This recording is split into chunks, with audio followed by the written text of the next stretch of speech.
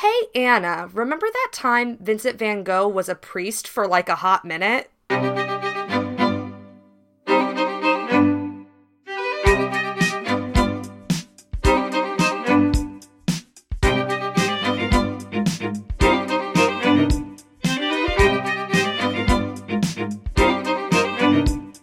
Hello, and welcome to Remember That Time in Historical Podcast. I'm your host, Anna Webb. And I'm your host, Amanda Webb. This is a podcast where two sisters totally geek out about all of their favorite moments in history. And this week, I'm going to be telling you all about Vincent van Gogh. And I'm going to put a hard disclaimer right here. I know that I said that name wrong. I'm going to say it wrong the whole time because I can't say it correctly. And I'm probably going to say everything else wrong because it's all Dutch and French. So We're ignorant Americans. Get over it. Duchess of something I can't pronounce is going to be the story of my life this episode because it is all Dutch and French. Dutch is difficult. It's very difficult. And I can fudge some of the French because I know what the rules of French. I took French in high school. I can bluff my way through that, but the Dutch is just who knows? I once spoke with a Dutch person who tried to teach me about how to pronounce Dutch names, and I immediately forgot everything they told me. But it was very fascinating. I know that Van Gogh's last name is actually pronounced like you're hacking up a lung, but I can't do that with my mouth. Van Gogh. So, yeah, but it's not even that. That's just how the British do it. It's more extreme than that. I know. And I can't even fathom getting there. So I'm just going to hang out and I'm going to call him Van Gogh because that's what I learned and that's how my brain can do it. It's totally fine. That's just my little rant to start the episode. I know I'm saying his name wrong, I promise. Would you like to know what I'm drinking today? But of course. I'm back on that peach tea grind. Ooh. This is becoming a favorite. A summertime beverage. Or just any time. It's so good. Nice. I'm drinking water. Shock. One of these days I'm not going to drink water. You said it so enthusiastically. I'm drinking water. One of these days I'm not going to drink water and the world's going to crash down around us. Mm-hmm. I have to talk a lot this episode. I need water. You know how it goes. Yeah, but I still don't drink water. I just don't drink enough water, in general. Ever. I can feel that. I can relate. I'm a millennial. I'm permanently dehydrated. Oh, jeez. All right, well, should we get into our old buddy Vincent's life? Yeah. All right. Vincent van Gogh is born on March 30th, 1853, in the village of, here we go, Zundert, I think? Sure. In a southern province of the Netherlands. He is born to Theodorus van Gogh, who is a Dutch Reformed minister, and Anna Carbentus, I think. I don't know why you're saying it like a question. I don't know any better than you do. I know. The only thing I know about the Dutch is that their football kits are amazing. And I love them. Nice.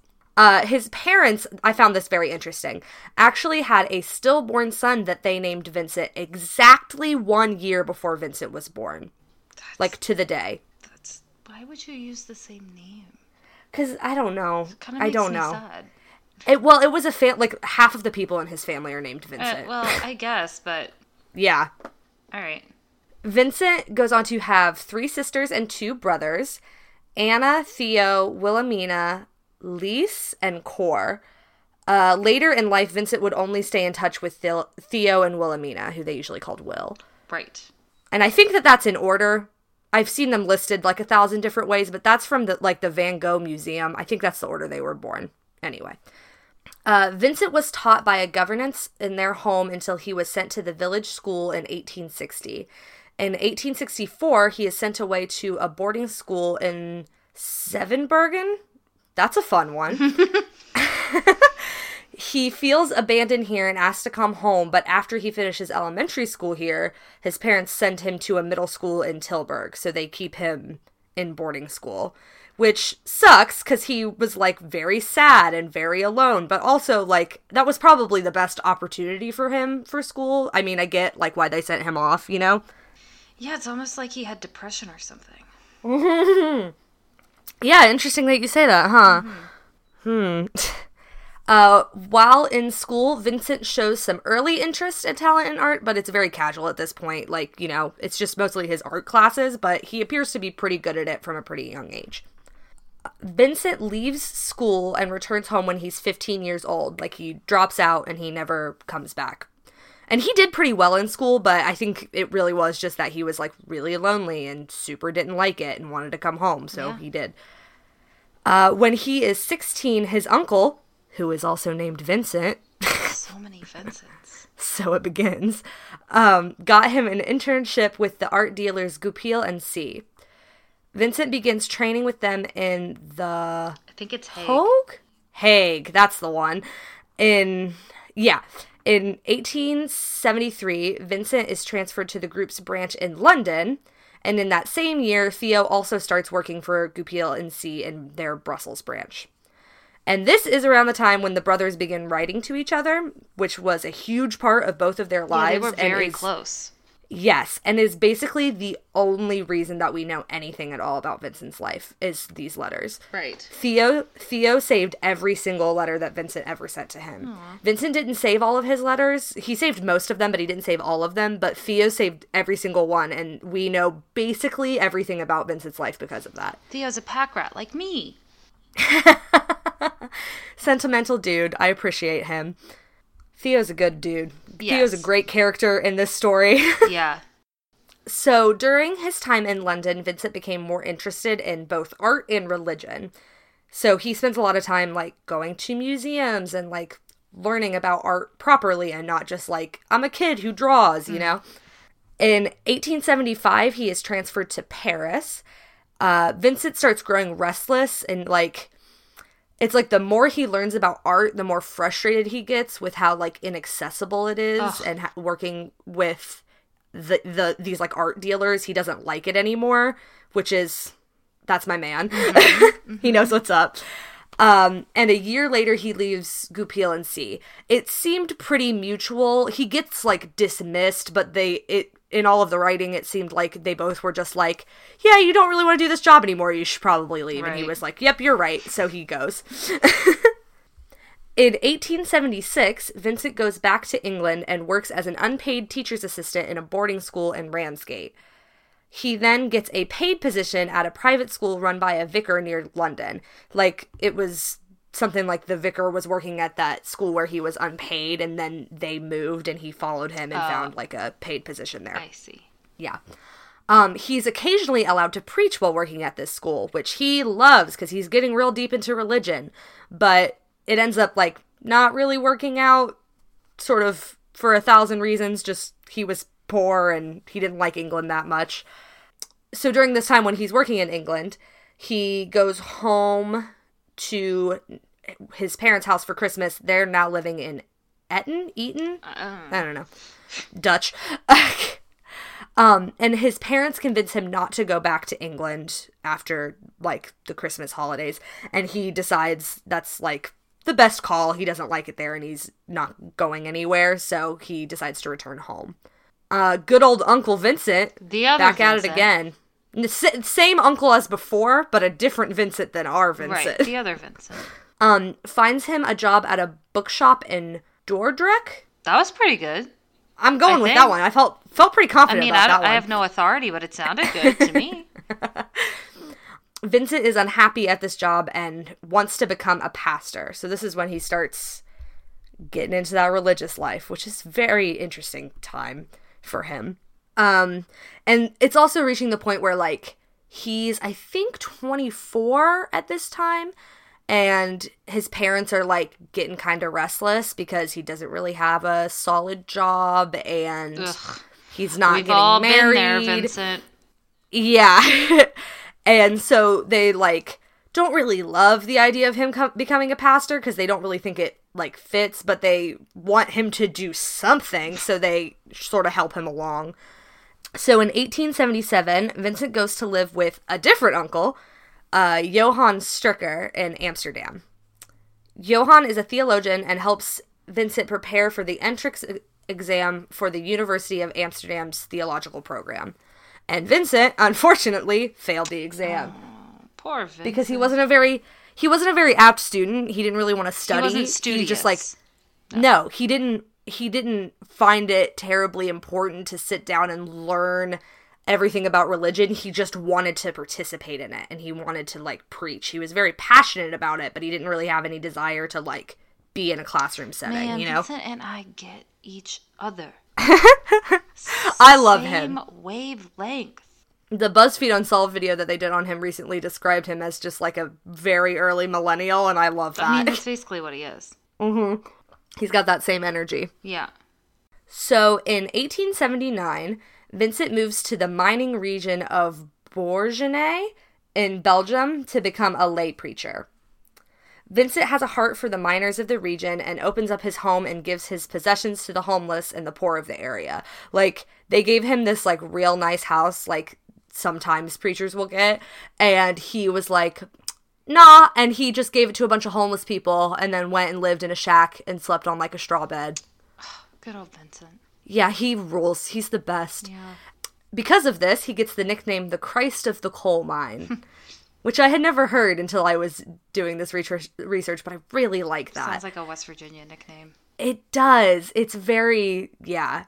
Well, and it's also very reminiscent of our old pal, John Wesley, because he worked with a lot of coal miners, too, which I appreciate. Oh, this is a side note that I forgot to put in my notes, but when he was hopping around from job to job a little while ago, he worked as a Methodist's assistant for a minute. We really have a theme. It haunts us. I read that and I was like, you have to be kidding me. There's no possible way. Doing it on purpose, I swear. It haunts us. Anyway, this is fun. The church authorities dismiss him because they think that his interactions with the poor undermine the dignity of the priesthood. I'm sorry, aren't you supposed to give up your worldly possessions and care for the poor when you're a priest? Isn't that the whole thing? Isn't that the whole point? I totally thought that was their gig. Like, they basically become one of the poor, right? Yeah. Should be. It should be. Okay, just But checking. he was like, you know, he was being like an actual Christian and giving his possessions to the poor and helping other human beings and not really caring that much about how important it is to, like... Like, nuns take a vow of poverty. Isn't it similar for the priesthood? It should be. Okay. It wasn't, because a lot of people were in it for the money, which is wild, but anyway. So this is when Vincent stops being a preacher, because that sucked a lot. So in 1880, Theo tells Vincent that he should seriously consider making art his career. So, like, in all of Vincent's letters to Theo, he would, like, draw sketches and stuff. There's pictures of, like, the church that he worked at that he drew and sent in a letter to Theo. And Theo is still working with Goupil and C, and so he sees art all the time, and he sees that there's, like, a potential in Vincent, and that he should, if he took it seriously, he could do really amazing stuff. And so Theo is the one who finally tells him, like, this should be your job, you should do it. Once again, Theo is my main man. Theo's the one. So Vincent moves to Brussels and starts attending a school for art there. Around this time, Theo starts sending Vincent money to help him live while he attempts to start his art career. And this will continue on for the rest of Vincent's life. Right. It makes Vincent very uncomfortable. He doesn't want to be a burden to his brother, but, like, also, he very much needs it because he has no job. And so he sort of just accepts that fate. And his brother doesn't mind doing it. Not at all. Yeah. And at first, it wasn't, like, constant. It was, like, every now and then he would send him some money and say, make sure you eat, get some supplies. Right. Like, he was just trying to look out for him. And, like, yeah, he did it completely of his own volition. Like, he didn't... Vincent never asked for money. Theo just was like, I want to see you do this, and I'm going to help support you. Right. Which is incredible. He is the greatest. So in 1881, Vincent moves back to Eton to live with his parents while he works on his art. This is a fun little tidbit. During that year, his cousin, Kie Vostricker, who is Johann's daughter, and her 8-year-old son come to visit Vincent's parents.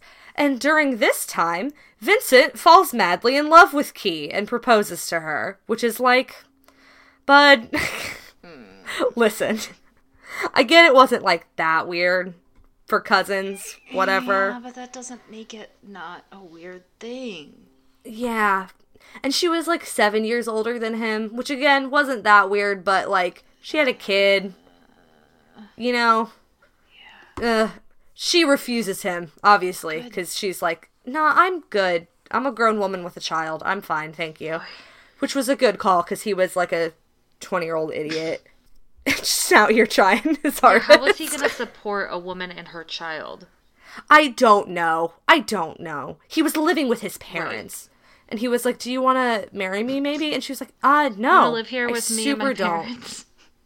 Yeah, like, do you want to roam the country with me for a while? Like, no, I'm good. I have a child to support. Thank you very much. Thanks. Also, okay, thanks, bye. So, Vincent's pursuing of his cousin and his so far unsuccessful work as an artist are hard on Vincent's parents, obviously. It's tough to have to support him.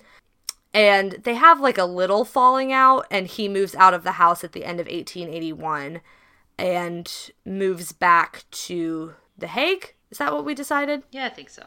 Okay, cool. When Vincent returns to The Hague, he meets up with his second cousin, Anton Mauve, who is a successful artist. And it is excellent that his job is an artist and his last name is Mauve. I appreciate that a lot. I love when people's names match their job. It's my favorite. So Mauve teaches Vincent and helps him develop as an artist. He, like, gives him an assignment of, like, 12 paintings of the area that they're living in, and it's what teaches Vincent, like, perspective and, like, all of that interesting stuff. That important art stuff. Also, I looked it up, and it is Hague. It says rhymes with plague. Party. We did it. Party. Party. So, in 1882, Mauve and Vincent have a falling out, and Vincent begins living with his lover and a former prostitute, Signe Hornick. Mm-mm. I can't pronounce either of those names. That's fun. Who was pregnant and had a 5-year-old daughter at the time that they moved in together. What is with him? I mean, I know what's with him. I don't know why I asked. Is going through He's it. Depressed. He's depressed. Vincent's family disapproves of this relationship and pressures him to leave her. Oh, yeah. And he leaves in 1883 and moves to Drenthe. I read somewhere that it was like he wanted to, like, move out of the city with her and help her get away from prostitution and, like, live a life. But when money got tight, she, like, went back to doing that work because that's what she did. And he was finally like, you know what? I think I should probably leave this relationship. At least he got himself out of it that time. Yeah. So, Vincent paints a while in Drenthe, but he gets really lonely. Which is common for him. Everywhere he goes, when he starts to get, like, restless, it's because he's lonely. Mm-hmm. He doesn't do well on his own. And he moves back in with his parents, who are now living in Nuenen. In 1884 and 1885, Vincent paints scenes of the peasant life in Nuenen. He paints potato eaters during this time. I love that painting. It's very famous. Also during this time, he paints a very cool painting of a skeleton smoking a cigarette. Have you seen this painting? Oh, yes. Yeah, because a lot of people don't know that that's his, and it's so dope. It's very different from his other stuff. It's a very cool painting.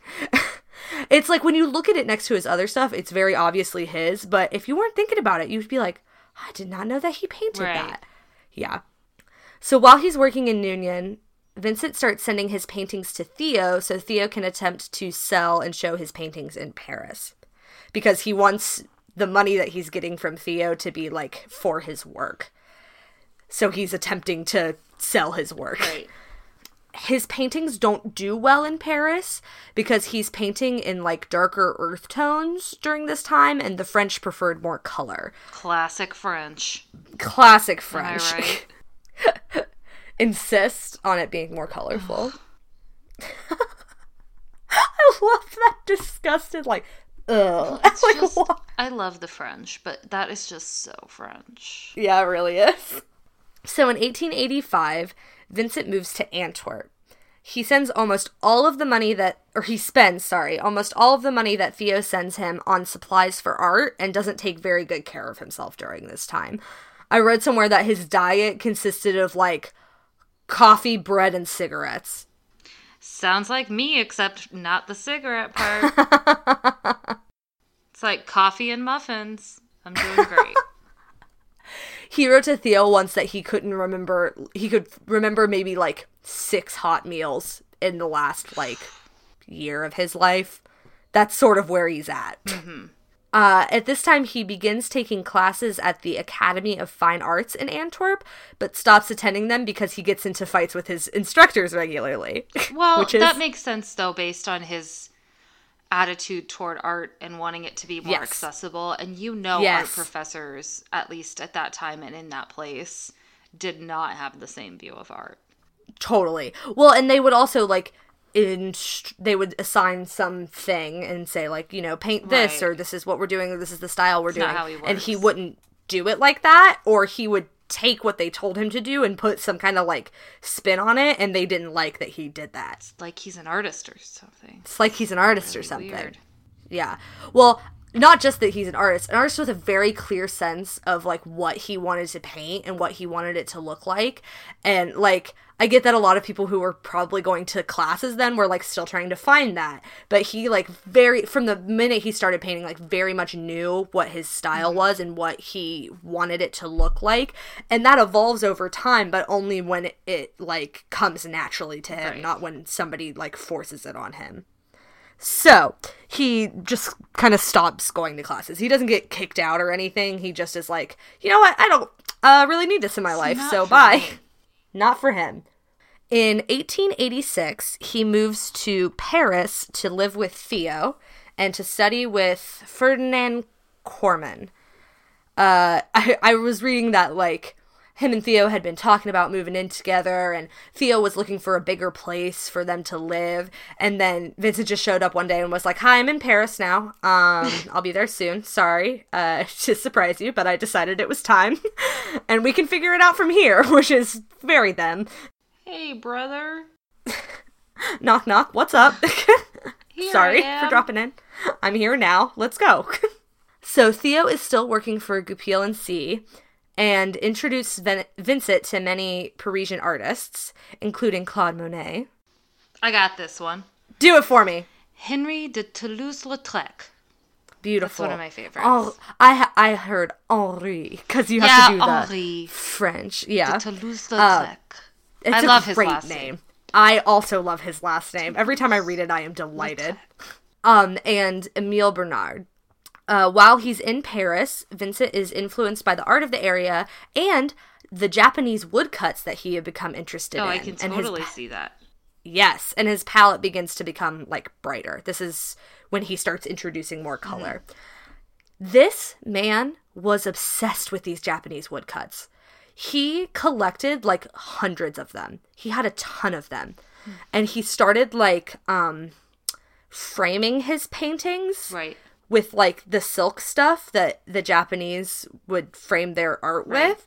And it's, like, very weird to see them because it's, like, very much Vincent's style, but then it's, like... It's like East meets West. Yeah, it's weird to see them like that, but it's, like, makes a lot of sense. It, like, you can clearly see where that style comes into his own. By 1888, which was the year that the Jack the Ripper was running around, by the way. I can't see that year and not think of it. It all connects. Every time I see 1888, it's all I can think of. Anyway, Vincent was exhausted and unwell from living in the city, so he decides it's time to not be in Paris anymore. He was very, like, successful while he was there. He was, like, with a bunch of other artists and was creating a lot of cool stuff. And even got, like, some of his stuff into some galleries, and it was, like, good, but city life was just, like, way too overwhelming for him, and he couldn't live with it.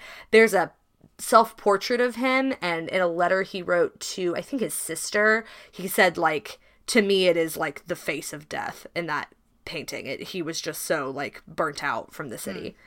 So, he moves to Arles in the south of France. He starts to heavily introduce yellow into his palette while he's here because there's lots of that color like around him, but it's also just like this is the time when that starts becoming like his signature thing. Yeah, all of color. my favorites of his are heavily yellow. Yellow, yeah. I totally agree. I am the same way.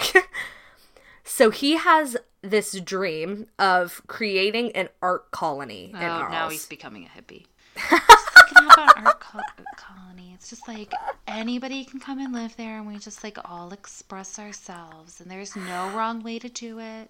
I like that you said now he's becoming a hippie, even though he's kind of been one the whole time. No. He's just been wandering. No, Provence. he's been like, a nomad. He has not been a hippie. He's not yet been a hippie. It's just an art collective, you know? Just like we all live here and live off the land, and we create art. And anything is art. If you say it's art, it's art. See that tree over there? Art. Art. Put a bird on it. Put a bird on it, it's art. I like this character. Thank you. I think her name is like Sandrine. Ooh, I like She's like into art. Sandrine. And her daughter's name is Sunshine. No, her daughter's name is like Earth. Earth. Because Sunshine like could be a name, like Earth could not. So her name's like Earth. That's so true. Yeah. That's so true. Anyway.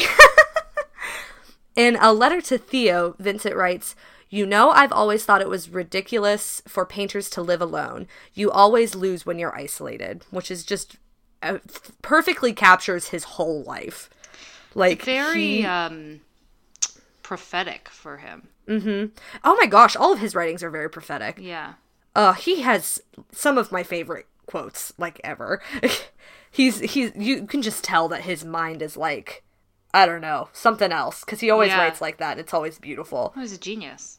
He was a genius.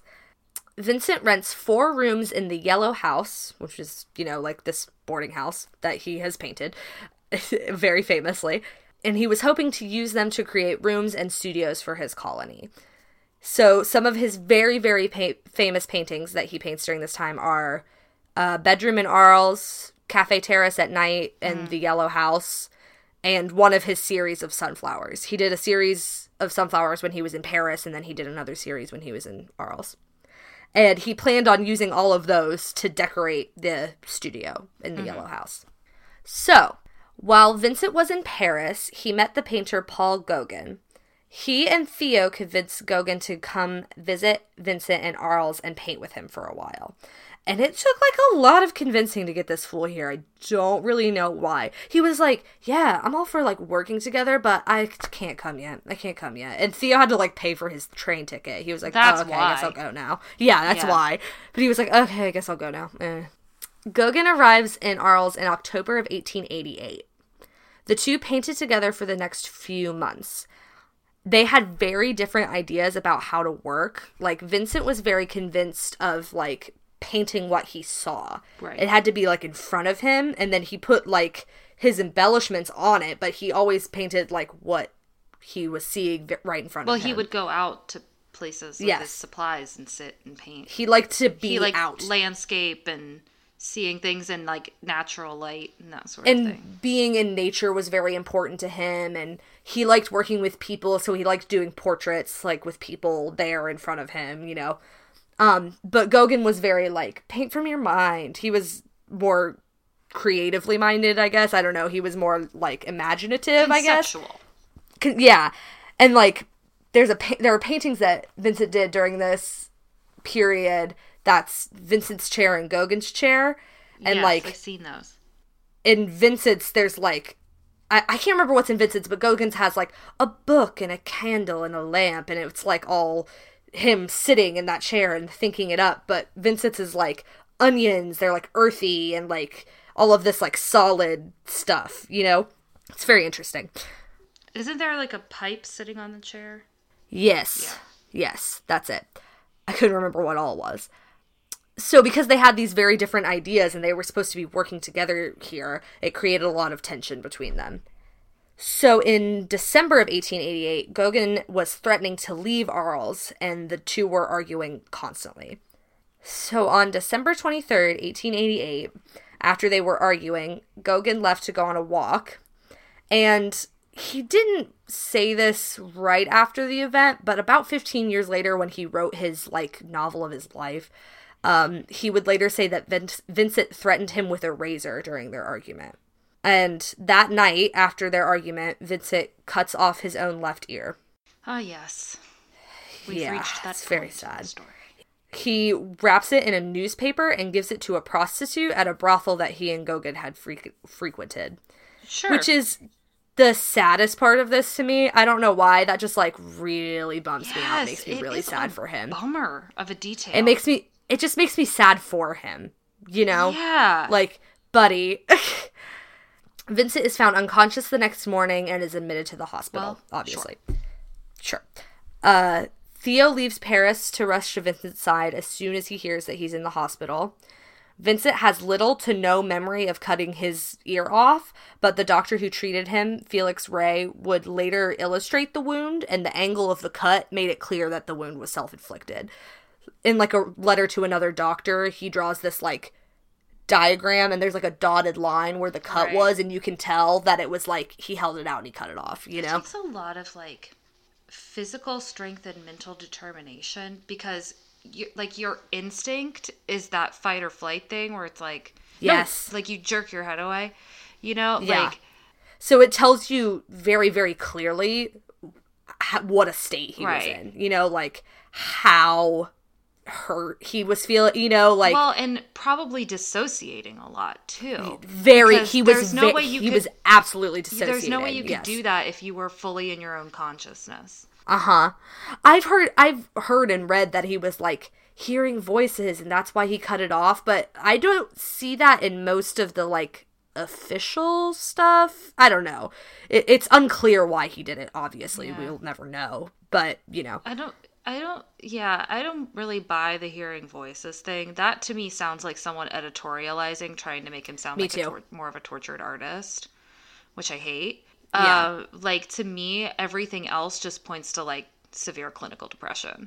Yeah, but I'm not a doctor. He was dissociating, right. You know, like, he wasn't in a state, and for some reason, in that state, he convinced himself that that was the thing he should do, you know, like, yeah.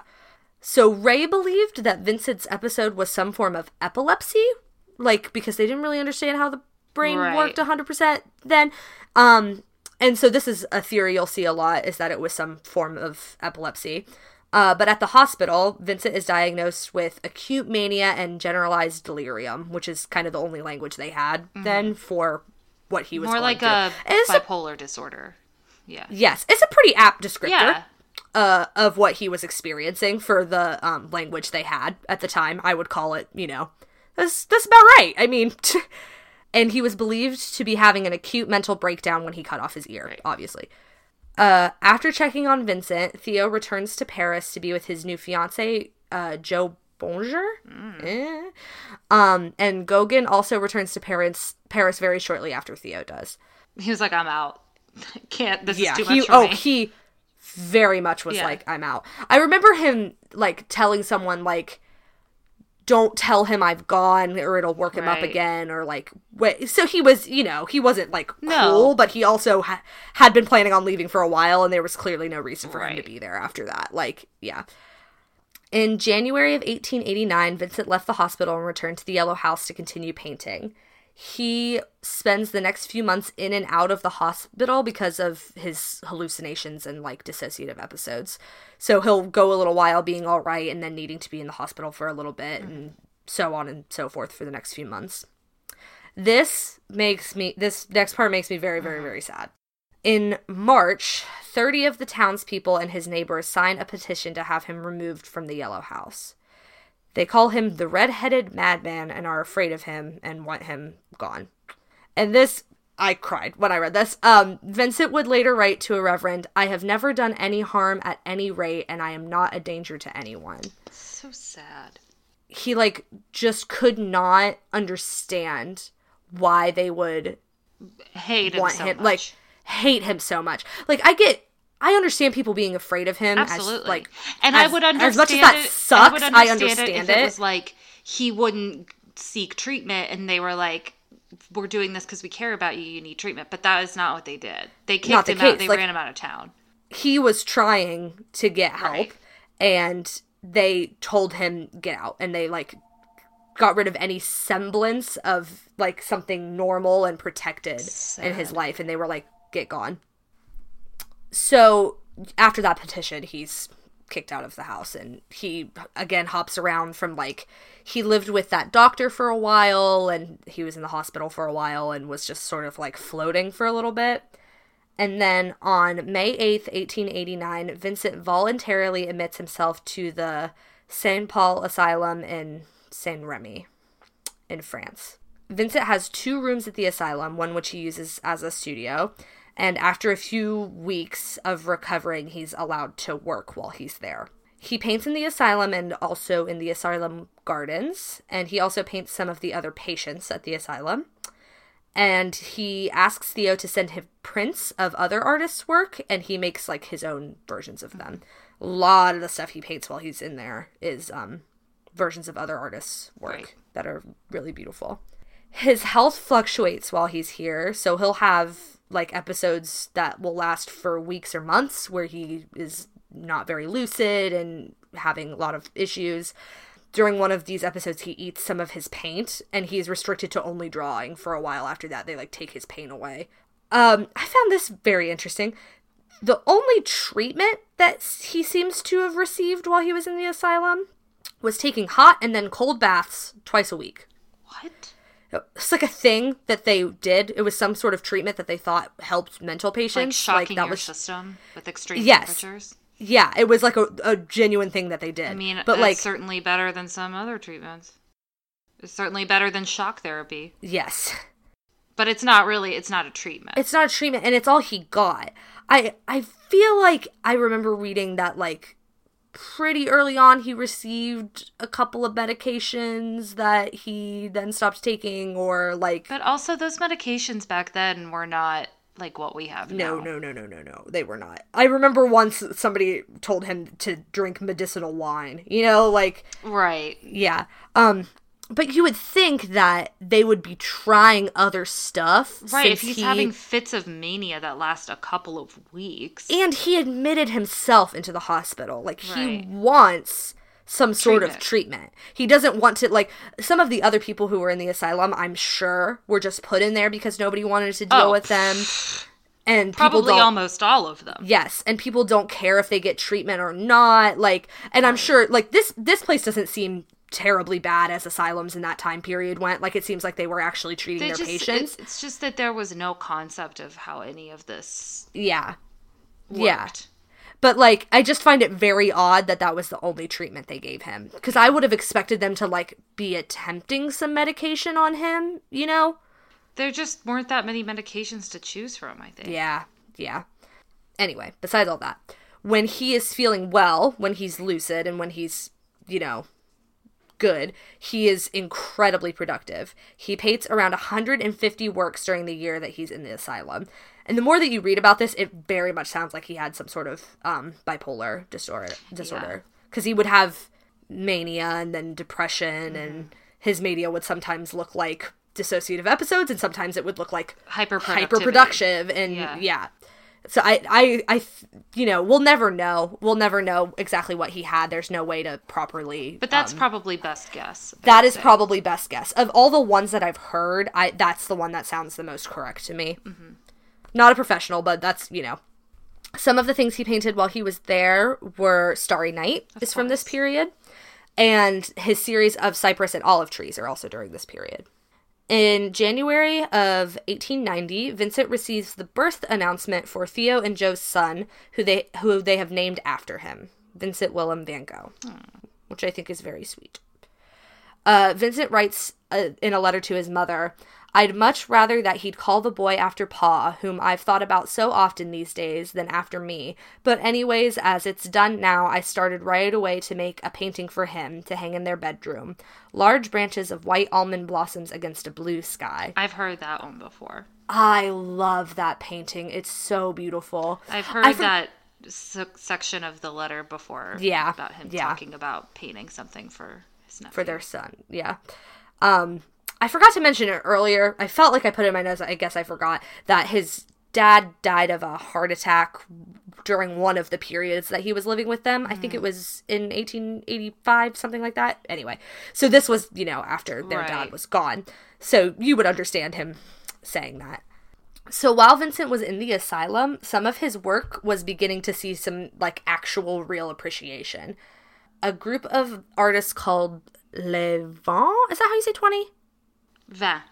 20, yeah.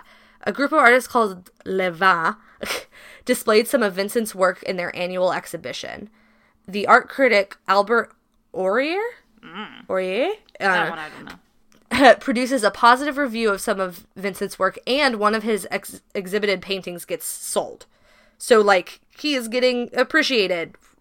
Unfortunately, it's while he's in the hospital. Yeah. But it's great that his work is starting to see some success. This quote I just so thoroughly enjoyed that I wanted to share. At the opening dinner of that exhibition, one of the members of the collective, Henry de Gros, insulted Van Gogh's work. Toulouse-Lautrec demanded satisfaction, and Signet declared that he would continue to fight for Van Gogh's honor if Lautrec surrendered. De Gros apologized for the slight and left the group. Oh, they kicked him right out of the group. They sure did. And I really appreciate that because it shows, how much all of his friends, loved and it shows him. that even though he was lonely, he did have friends. Yes. And, these are the people he met when he was spending that time in Paris. And, he made, real, actual friends there. Yeah. And those people loved him so much. It was just, they needed to stay in Paris to do their work. Right. And he unfortunately couldn't be in Paris to do his work. It was just, too much on him. And it just was, this horrible set of circumstances where, those people would have been so good in his life and so helpful to him and so, productive, but they couldn't work where he was working and he couldn't work where they were working. Right. And it just sucked. It's just an unfortunate thing. But I liked that because it showed how much they cared about him and believed in his work. Vincent starts to feel trapped at the asylum and leaves in May of 1890. He moves to a village near Paris called Auvers so he can be close to Theo. Auvers is also where Dr. Paul Gach lives. I told you it was going to be the whole episode. He's an amateur painter and a doctor who has treated other artists. The portrait of the doctor who's looking very melancholy. Oh, yes. That's this guy. Vincent starts seeing him, and he recommends that Vincent should completely devote himself to his art. Vincent seems to have taken this advice as he completed about a work a day in the final months of his life. Yeah. So, in early July of 1890, Vincent goes to visit Theo in Paris. During this visit, Theo tells Vincent that he is thinking of leaving Goupil and that he wants to start his own art dealership. Before this trip, Vincent's health seemed to be improving, but it took another hit after the visit. Vincent is extremely worried for his brother. He fears that the new venture will leave Theo and Joe destitute, and that he will, by extension, be destitute because Theo is still, the only thing that is financially supporting Vincent. Vincent feels like a burden to his brother and is worried about the financial stability of his brother's family and of himself because it's all he has. This is just a little side note before we talk about Vincent's death, about the last thing that he painted. For a while, many believed that Vincent's last painting was Wheatfield with Crows. Right. Very famous. But experts have since said that there was probably about 7 paintings that were made after this one. It is currently believed that the unfinished work Tree Roots was actually his last work, which is one that I hadn't really seen before, and it's very interesting looking. It's a cool painting. Anyway, so it's about to get sad, y'all. Yeah. This gets me every time. Okay. On July 27th, 1890, Vincent leaves the Revaux Inn where he had been staying to go paint for the day. The Revaux family who own the inn are concerned when Vincent is late for his dinner. Vincent returns to the inn later than normal, staggering and injured. Revaux asks him what happened, and Vincent reportedly said either, "I wounded myself" or "I tried to kill myself." I've heard both written down. It is believed that Vincent went out to a wheat field and shot himself in the chest with a gun that he took from Ravoux. The bullet hit a rib, which caused it to avoid any internal organs and lodged itself near his spine. Vincent probably passed out and returned injured to the inn after he woke up. I can't believe he was able to walk back. I know.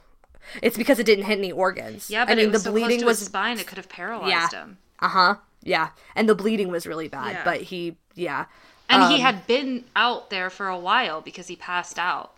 So Yeah. he had already bled so much. Yeah. That is the closest approximation that we will ever know that happened to him. That's what it seems like, pretty confidently. I will mention, there is a theory that Vincent did not shoot himself, but was actually shot by some schoolboys who had mocked him, and that Vincent told people that he shot himself to protect the boys. If you want to learn more about this, watch the BuzzFeed Unsolved episode they did about Vincent very Van Gogh. interesting. It's very interesting. I will say that this theory has been largely disproved, but it is fascinating. But the reason it's been disproved is that Vincent had with him an unfinished letter to Theo that sounded like a suicide note when he shot himself. The last sentence of the letter says, "All well, I risk my life for my own work and my reason has foundered in it. But what can you do?" And it was like unfinished and he had been writing. It appears that that's what he was going to send to Theo. And the gun that Vincent used was also found some years later in that wheat field when it was like being dug up. And that's why that theory has been largely disproven. Yeah, although the note to me also seems a little weird because if he was writing a suicide note, don't you think he would have finished it before he shot himself? Yeah. Yes. Unless he was struck by like some sort of episode of mania or depression. That's not what people do, though. I know. I don't know. But it's like he told people that he had shot himself, and most people seem to believe that. The theory that he did not do it is very, very interesting, but I tend to believe that that's what happened. I don't know. I'm not convinced either way yet. So when Vincent returns to the inn, 2 doctors attend to him, but are unable to remove the bullet without a surgeon. Theo arrives at Vincent's side in the morning of July 28th. Vincent appears to be in good spirits, but soon becomes ill from an untreated infection from the wound. Vincent Van Gogh dies very early in the morning on July 29th, 1890, at age 37. Theo would later say that Vincent's last words were, "The sadness will last forever." Vincent left behind 850 paintings and 1,300 works of art on paper, which is a lot of art to make, and the amount of time that he was an artist, because he wasn't an artist for his whole life, and that is a lot of art to make. It is. It's a lot. Theo sends out funeral invitations to Vincent's friends and colleagues while Vincent's coffin is being made. On July 30th, they lay Vincent out in the painter's room of the inn that he was staying at, and surrounded him with many of his works and yellow flowers. The funeral service is performed in that room as the priest didn't think it was appropriate to hold a service for him for a suicide in the church. That was common. Yeah. It's good that the priest performed one at all. Yeah, I'm surprised that he even got a service by a priest. Yeah. They take his body to the Auvers Cemetery where they bury him. Theo would later write to their mother, "If he could have seen how people behaved toward me when he left us, and the sympathy of so many for himself, he would at that moment not have wanted to die." Makes me very sad. 6 weeks after Vincent died, Theo arranges a memorial exhibition of his work. After this, Theo starts to get sick, and he dies on January 25th, 1891, only 6 months after Vincent had died. It's like, our girls. Our girls. Constance and Eva. Oh, yes. I was like, our girls. Yeah. I forgot their names for a second.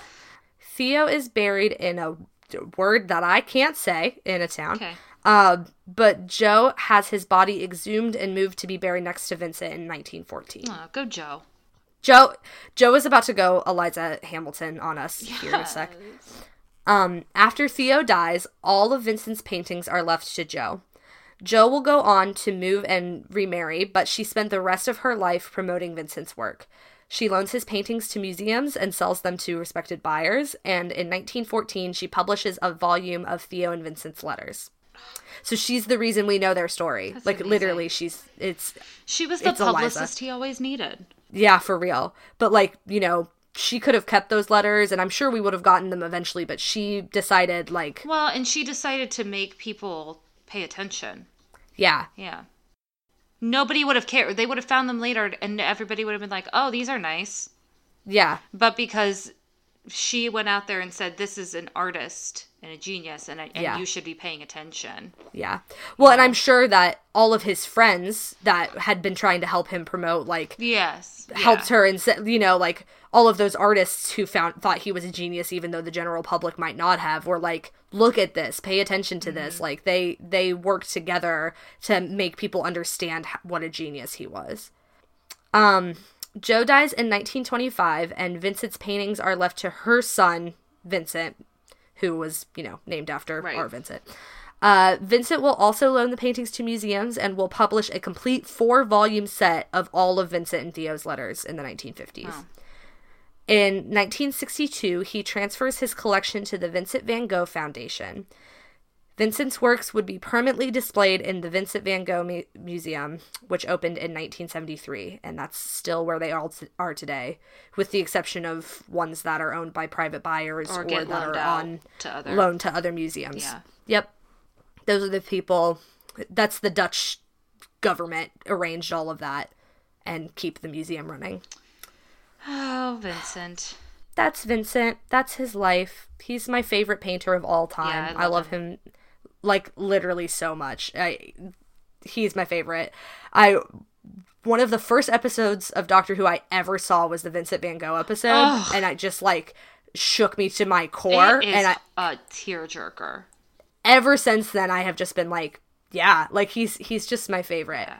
Which, by the way, I watched that episode when I was doing my research last night. Incredibly historically inaccurate. But that's besides the point. But... yeah, who cares? Like, it's so beautiful. Yeah. Yeah. Yeah. And it's hard because a lot of people take his life and they promote that very damaging narrative of the tortured artist who, like, created his best work while he was in pain. But I'll say, if you know his story, he created his best work when he was trying to get better. Oh, that's exactly what I was going to say. And his paintings are not sad. They're full of joy. And that was his whole thing. He wanted brightness and light and joy.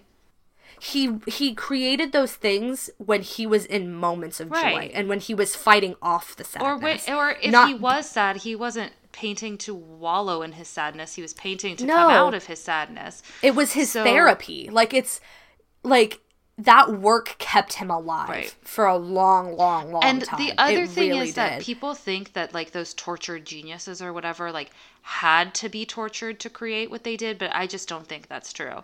Now, would he have created in the same way? No, but I think if he wasn't depressed, he still would have been an incredible artist because it was a skill that he had, and he was able to take whatever his life was and put it into his paintings. But I think it's so important that we learn about him now and we start changing that narrative. Absolutely. Because for so long, that's been the only thing anybody knew about his life was, the tortured genius. Well, and it's not just him. Like, it's not just him. But he popularized that. That's, like, people latched on to that narrative by using his life. But when you learn about him, you understand that all of that beautiful stuff that he created was while he was trying to get better. Like, he wanted to be better. He put himself in a hospital and in quiet places that would heal him, and he spoke to doctors, and, like, he wanted to be well. It is tragic that his illness, like, tortured him in such a way, but he wanted to be well, and he used his art to help himself and not to wallow in his pain. And I just think that's so important to him and his life and his story. Totally agree. That's my rant on Vincent van Gogh. Because I love him so much, and I get so angry when people were like, oh yeah, that crazy guy that cut off his ear. Like, if you understood what a beautiful and kind man he was, you would never say that about him. You know, like, if you only took a moment to learn about him and his life, you would understand that that's not what it was, you know? Right. I love him very much. I can't believe it's taking me this long to do an episode Yeah. on him. I knew you would eventually. Yeah, he's my fave. Well, we're running a little long, so I feel like we don't really need to do an autofill or... Yeah, this was kind of a little bit of a sad one, but Yeah. it's still a good Yeah. story. And It's a very good an story. important piece of art history. So, Mm-hmm. If you have suggestions for what you would like us to talk about next time, listeners, or if you have questions or anything like that, you can send them to rememberthatpod@gmail.com, or you can tweet at us at RTTpod, and tell your friends about our show. I Yeah. love seeing tweets from people recommending the show. It's so Me too. Makes me really great. happy. So it makes us really happy. And if you like the show, share it with a friend. If you have a friend who likes Van Gogh and wants to know more about his life, send him this episode. Yeah. It's a good way to learn. Yeah. If you want to find me on the social medias, I am at The Real Anna Webb across all of the different platforms. And I am at ACW Nerdfighter all over the internet. Everywhere on the internets. All right. Well, I don't know what we're doing next time, but We'll figure it I'll out. think of something. Yep. All right. Well, then, until next time. Remember that time.